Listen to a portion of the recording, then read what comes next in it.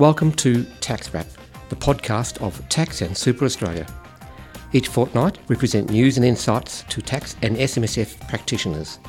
If you've got any questions, comments or even suggestions, get in touch at podcast@taxandsuperaustralia.com.au. Welcome to the Tax Wrap podcast, episode 241.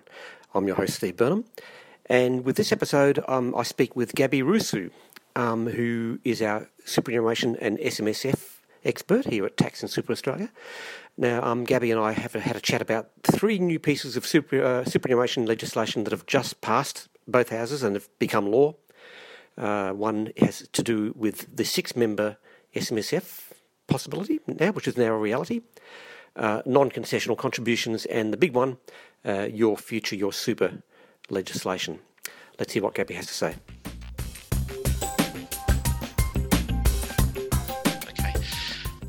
Gabby, thanks very much for being with the Tax Wrap podcast once again. Always a pleasure to have you. Thank you very much for having me. And also, it's opportune time because just very recently, as in yesterday, I think, 3 important bills about superannuation achieved royal assent. One of them being the bill which brings in 6 members for SMSFs, which is intriguing. Can you tell me a bit more about 6-member SMSFs and how that will affect people? Yes, absolutely. First of all, I would like to clarify that this bill containing the measure to increase the maximum number of allowable members also apply to small APRA funds. So SMSF plus small APRA funds will be able to have the maximum number of allowable members increase from 4 to 6. Okay. This measure is going to apply from 1st of July this year. Right, okay. So soon. Practically Yes, it's going to be pretty soon. It is going to obviously allow members of such funds to increase to 6, so it would definitely benefit people with large families. So they would be obviously able to add more members to the funds. They can add more children or other members of the family.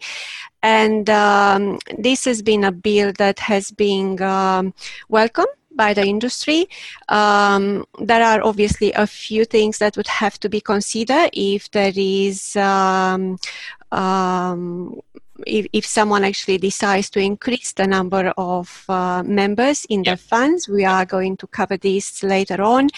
In regards to this bill, I would like to also specify that the new legislation is going to amend the definition of an SMSF and also a small APRA fund. It's going to be amended simply, for the reason of the increase in the number of members.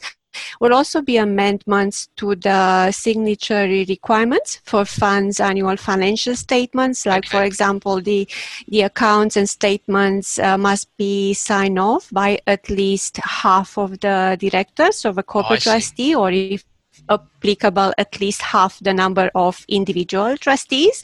So, for example, if there were, let's say, 6 members in an SMSF, the annual financial statement should be signed off by at least 3 members. So, in their capacity as trustees, individual trustees, or directors of the corporate trustee.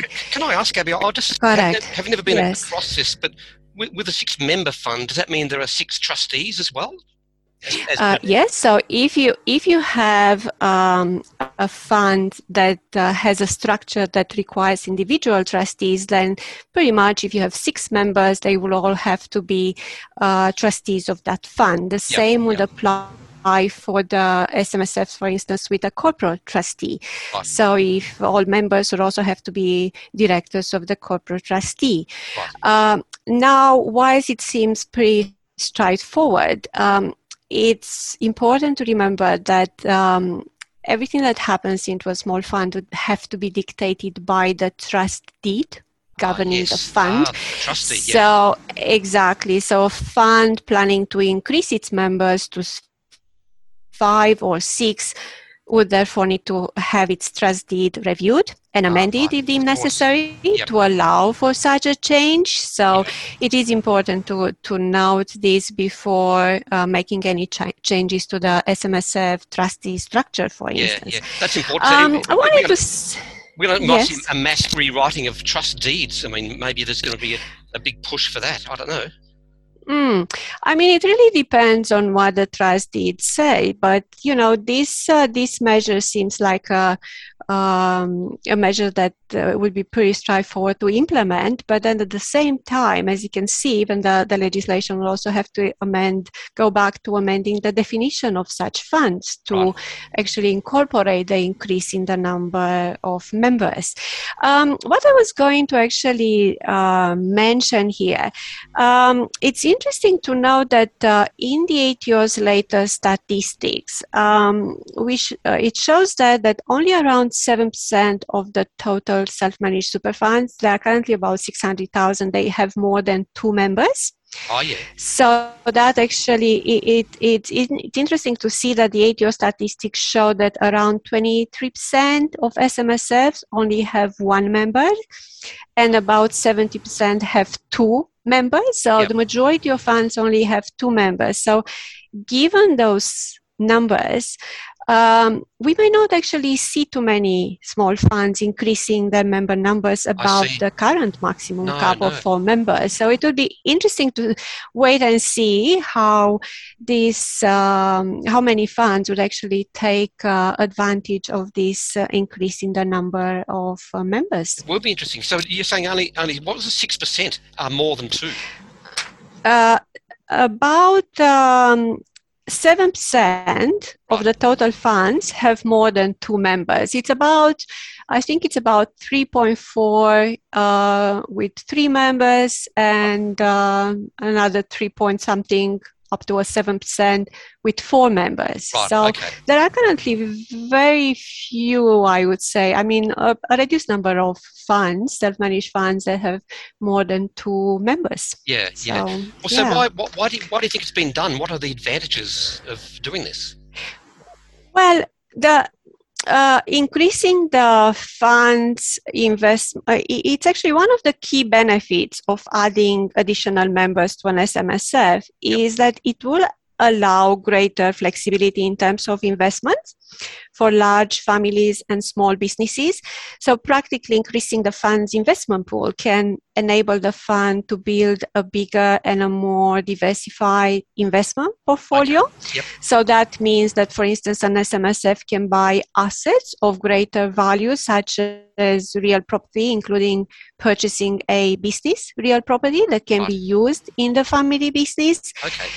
So if you have sufficient super accounts that you can combine in a single SMSF, there is not going to be a need for the fund to borrow large amounts of money through a limited recourse borrowing arrangement, for instance, to fund such purchases. So also with added members, there is also the potential to accumulate more in superannuation overall, as each member also has their own contribution limits. Yes, of course. Exactly. And also this may be, for instance, an advantage when the parents have attained currently it's 1.6 million total superannuation balance that would preclude them from making further non-concessional contribution into the fund. So as we know, if someone has, like for instance, for this current financial year, if someone has a total super balance on 30th of June 2020 that was equal or over the 1.6 threshold, the non-concessional contribution cap for the year is nil. So these funds would definitely benefit from adding more members who are actually able to contribute, and they can bring more funds into the self-managed fund. Yes. So, another thing, like by creating one fund for up to 6 family members, you could also reduce the costs of superannuation for that family. You can imagine. So you have all these member pool in one fund. So there is one set of audit fees, admin fees, advisors fees. So all these 6 members would actually share the cost of one fund, of running one fund, rather than having multiple funds with multiple accounts with right. multiple funds. Yeah. Another potential benefit may include estate planning opportunities. When you introduce new accumulation balances into a fund, it can help to address the liquidity issues on the death of an older member. Like, for instance, if you have a fund only with 2 members and one of them passes away, you may actually need to sell assets to fund the death benefit payment. Because you don't have enough cash to make the payment as such. Yep. in cash. So by having new members, they can continue contributing and funding those payments. So it can obviously create create estate planning opportunities. But what about the other side, Gabby? Are there disadvantages? Yeah.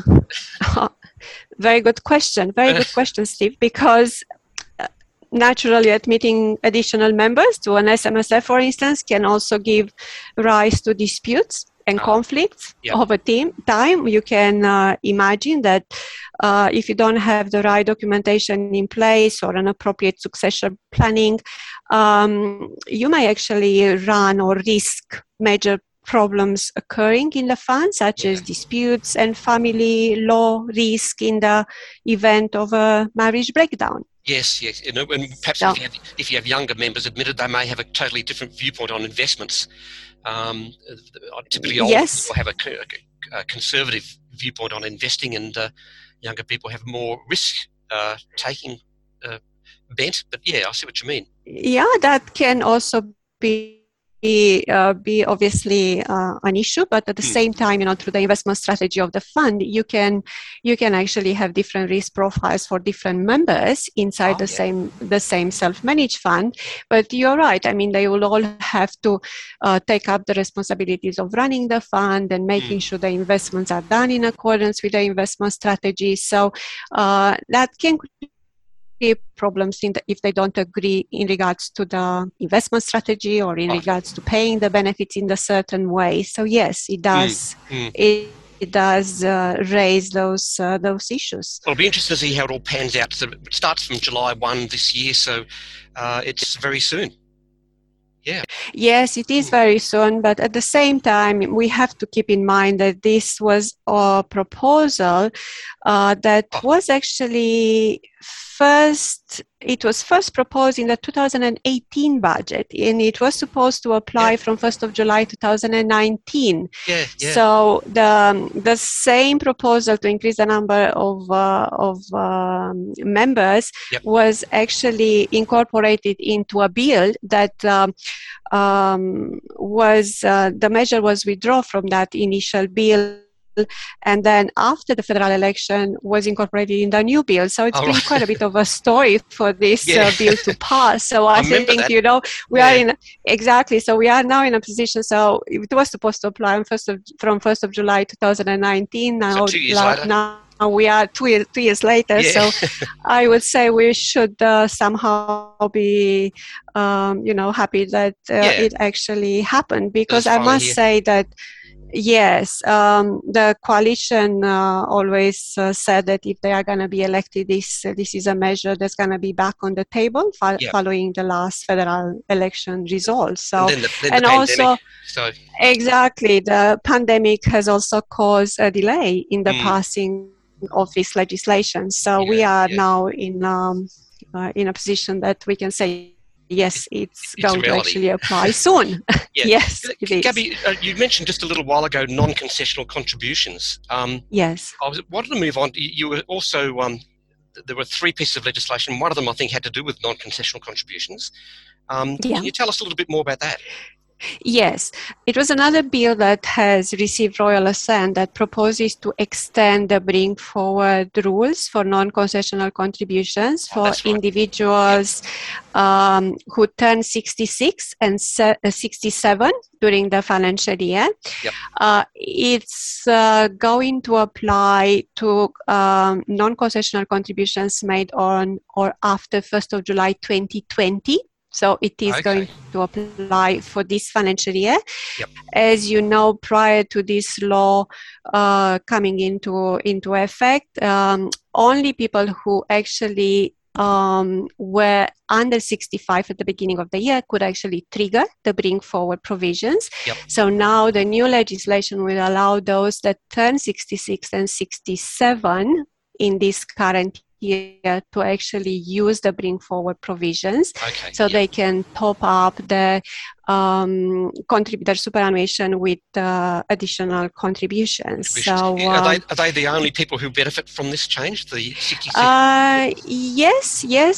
It is this bill would really affect the people who turn 66 and 67 during the financial year the most. So they are the ones that would actually benefit from the change. And these changes will make it obviously easier for them to manage their superannuation and retirement planning. It's actually a welcome legislation. It was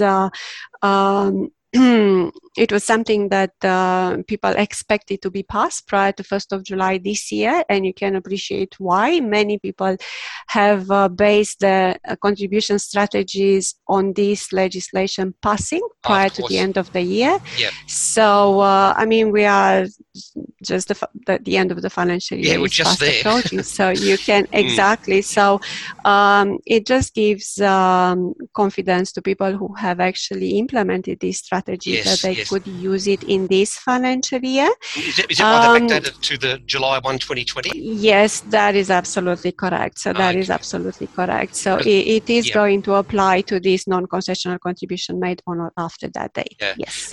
Given I was just reading the name of the bill, which ends in 2020, which means it's a year introduced last year. Yes. In all that time, have there been any other amendments to the bill since it was introduced? Yeah, what I can tell you is that it was, there were a few things that happened. So there were a few amendments to the bill. So when the bill was in the Senate made a number of amendments to the bill. They were put forward by One Nation, which these amendments would actually allow the removal of the excess contribution charge in relation to excess concessional contributions. Oh, yes, I see. And also it was another amendment that would allow the recontribution of COVID-19 early release amounts without penalty. So practically what it says, you can contribute these amounts back into superannuation, and this is going to be outside of the contribution caps. Yes, I see. So both these amendments are supposed to commence from 1st of July 2021. Yep. And the recontribution of the COVID-19 early release amounts outside the contribution caps will be allowed from 1st of July this year to 30 of June 2030. So it's practically, right. Yes, so it's going to be a period of time when people will be able to recontribute whatever they took out under the early release under the COVID measure. Yep. As you may recall, you could take up to $10,000 for 2020 financial year and also for this current financial year. So if you were affected by the COVID pandemic, you had to apply to the ATO to see whether you can access your preserved benefits. And some people got authority to take the money out. And now what the government is saying, if you didn't use the money, so practically if your situation has improved and you didn't need the $10,000 a year or whatever you ended up withdrawing in those 2 years, you may be actually able to recontribute these amounts back into superannuation, and they are not going to count towards your caps. Yeah. So that's what's going to happen. That's good for people who withdrew 10,000, then they thought, oh no, I didn't need this after all. I'll put it back in the super. Otherwise, I'd be stuck. Oh, absolutely. Yeah. Now the problem comes with administering these particular amounts, because now you really have to keep track of members who first of all access the benefits under the COVID early release measure. Yep. And then when they put the money back in, they would also have to notify the fund that this is actually part, or this is the amount that I took out under these measures. So from an admin point of view, it may become quite messy, but then at the same time, we're probably going to have our systems improve in such a way to allow for this to be implemented with no issues. Yes. For sure. Now, speaking of amendments, Steve, it was another amendment proposed by One Nation to increase the concessional contribution cap for individuals age 67 and over. However, that amendment was not supported by the government. So that amendment was actually dropped. So the only amendments that went through were the ones related to the excess contribution charge and the one to contribute to the COVID-19 early release amount. Right. Okay. So, that's a missed opportunity, but still, we can take what we can get. True. Another one, Gabby. Now, this has been in the news a bit about the Your Future, Your Super reforms. Yes. Were you saying that's also achieved royal assent? So it's law now? Yes. This bill also received royal assent yesterday. Yes, if I'm not mistaken, it was on the 22nd of June this year. This is a bill that's been quite controversial. It took a while for the bill to pass. It will definitely benefit people. It would, first of all, the bill contains measures related to the single default account. That's right, yep. This is a measure that would limit the creation of multiple super accounts for new employees who change jobs. So practically, there's not going to be any new super accounts created automatically every time a worker changes jobs. So practically under the new reforms, your superannuation fund will follow you, really. That's in a nutshell what's going to happen. Now, this particular measure related to the single default accounts is set to commence from 1st of November 2021. So this was delayed from 1st of July 2021. So it's being delayed to 1st of November 2021. Why was that, Well, to be honest, I mean, the government has agreed on this change to give time for the superannuation funds to actually adopt the new measure, and once it will kick in, that means that when workers change jobs, they will automatically be kept in their existing superannuation fund. So practically what it is, if you have someone who is 16 and starts a job with McDonald's, for instance, and then later on they go and get another job, the initial fund would actually be the one receiving contributions for them going forward. Now, this has been obviously adopted by the government in order to stop the fee drain that occurs when workers often unknowingly they open accounts with each new employer. So you would have all these fees that would have to be paid to those funds. So the main reason why this measure was incorporated in this bill was to stop those fees being paid. Because each fund has a different set of fees. Exactly. Right. It's funny you mentioned that. The kid who starts in McDonald's, he would be in the hospitality-based industry fund, perhaps. True. Then if he goes back and studies and becomes a nurse, then he'll be in the nurses. You're absolutely correct. Yes, but that being said, this bill also has another measure incorporated that relates to the underperformance in superannuation, which would actually require APRA to conduct an annual performance test for default super products, also known as My Super Products. So that actually says that it would give people the choice to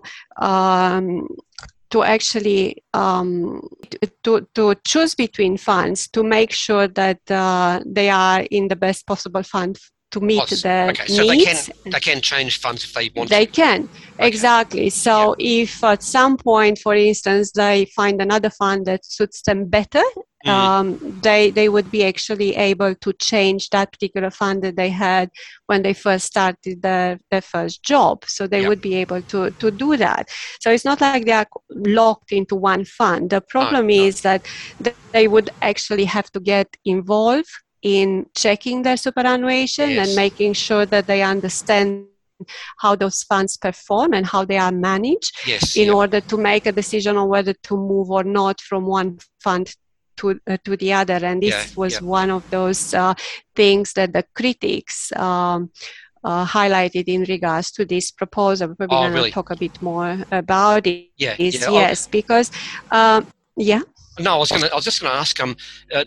Does that create any difficulties for establishing SMSF?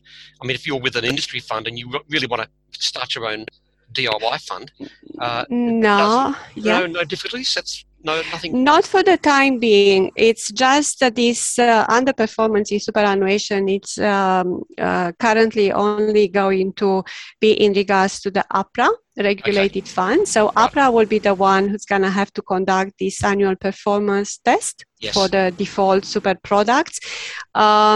It's apparently those funds who perform 50 basis points or 0.5% below the benchmark will be considered an underperforming fund. So if you are a persistently underperforming fund, you'll be prevented from accepting new member money. So practically what it means that under the legislation, funds that fail the test will be required to write to members, informing them of their underperformance. And if for instance, the consequence for consecutive failures is new members are barred from joining the fund. That seems a big step, a harsh step. But still. Yes. I mean, the problem is that as I said before, the members would actually have to act on these letters. If they don't act on those letters, they can be trapped actually in this inferior product. And they would continue having their savings drained by a fund which is underperforming. That's right, exactly. As you can appreciate, exactly. So, well, is there any coincidence that this is being enacted now just when the SG rate is going up, or that's just coincidental? It's, I think that they are probably somehow related because it's being, in the last financial year, if you think about this measure, it was announced in the last year federal budget. Right. And the treasurer at that point was highlighting the fact that too many Australians are paying too much in superannuation fees. Apparently, the fees, I think that they said about 450 million a year in unnecessary fees as a result of about 6 million multiple accounts. That is a fairly large amount of money. So the government has been concerned about this money being paid unnecessary. So I can see why they were looking to find ways to mitigate this spending and to make sure that yes, exactly, to put a stop to that actually and help the Australians to make an informed choice about who will manage their retirement savings, hence the new law. So that's pretty much the reason why they have chosen to do this. To do that and do it now. So of course the government is right behind it because they initiated the legislation. You mentioned before the critics. Well, what do the critics say? What does the opposition say about your future? First of all, there are many in the super sector, including the federal opposition, that have criticized the bill over the inconsistencies of the bill, and they are warning that members are actually going to be worse off under the changes. And they also say that the new law could trap Australians into underperforming superannuation products. So in a nutshell, the Labour Party apparently accused the Liberal Party of meddling with superannuation on ideology instead of putting the interests of ordinary people at heart. So that was pretty much how they referred to this new law.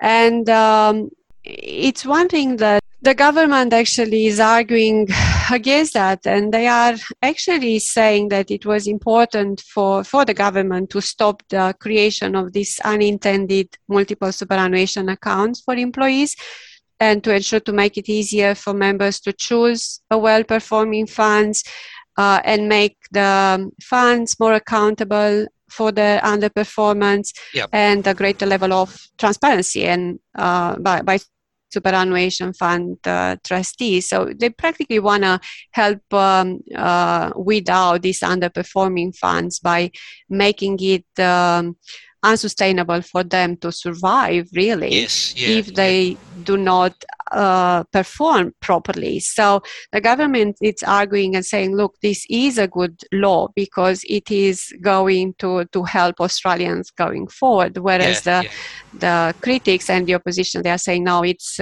not really a good law because people have the tendency to, first of all, ignore all those letters. They don't know enough about superannuation to make an informed decision, and they are probably not going to check the performance of those funds when they open these accounts. That's a fair point. Yes. But the other point I was just thinking then, but isn't it, I mean, historically retail funds have been underperforming. Industry funds have been, and you know, then there's SMSFs, but wouldn't retail funds bear the brunt of this underperformance yardstick? They will, and even if there is obviously apparently the opposition, the critics say that this law creates a risk that millions could be locked into inferior products. You are absolutely right. The problem, this is an issue for those funds. So practically, the fact that the new legislation would impose this performance test for the funds would actually push them into performing better. If they don't, they won't be able to survive. That's pretty much the bottom line. Yes. Okay, Gabby, is there anything else about Your Future, Your Super bill that you wanted to talk about? Yes.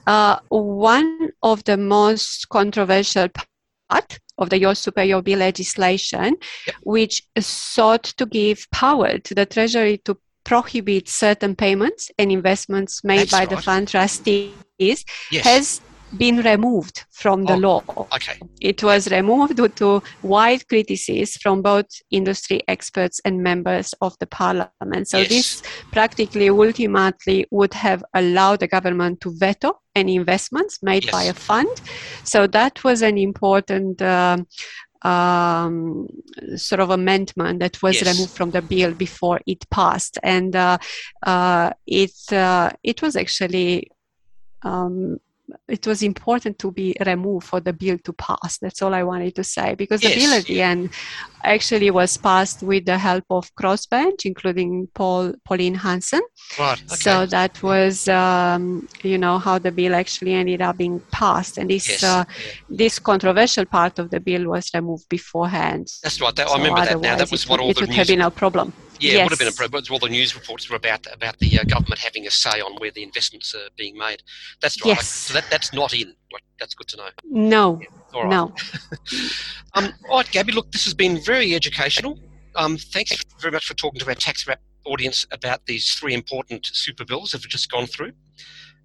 We'll of course, consult with you again when other developments happen in the super world. Thank you very much, Steve. Thank you for having me.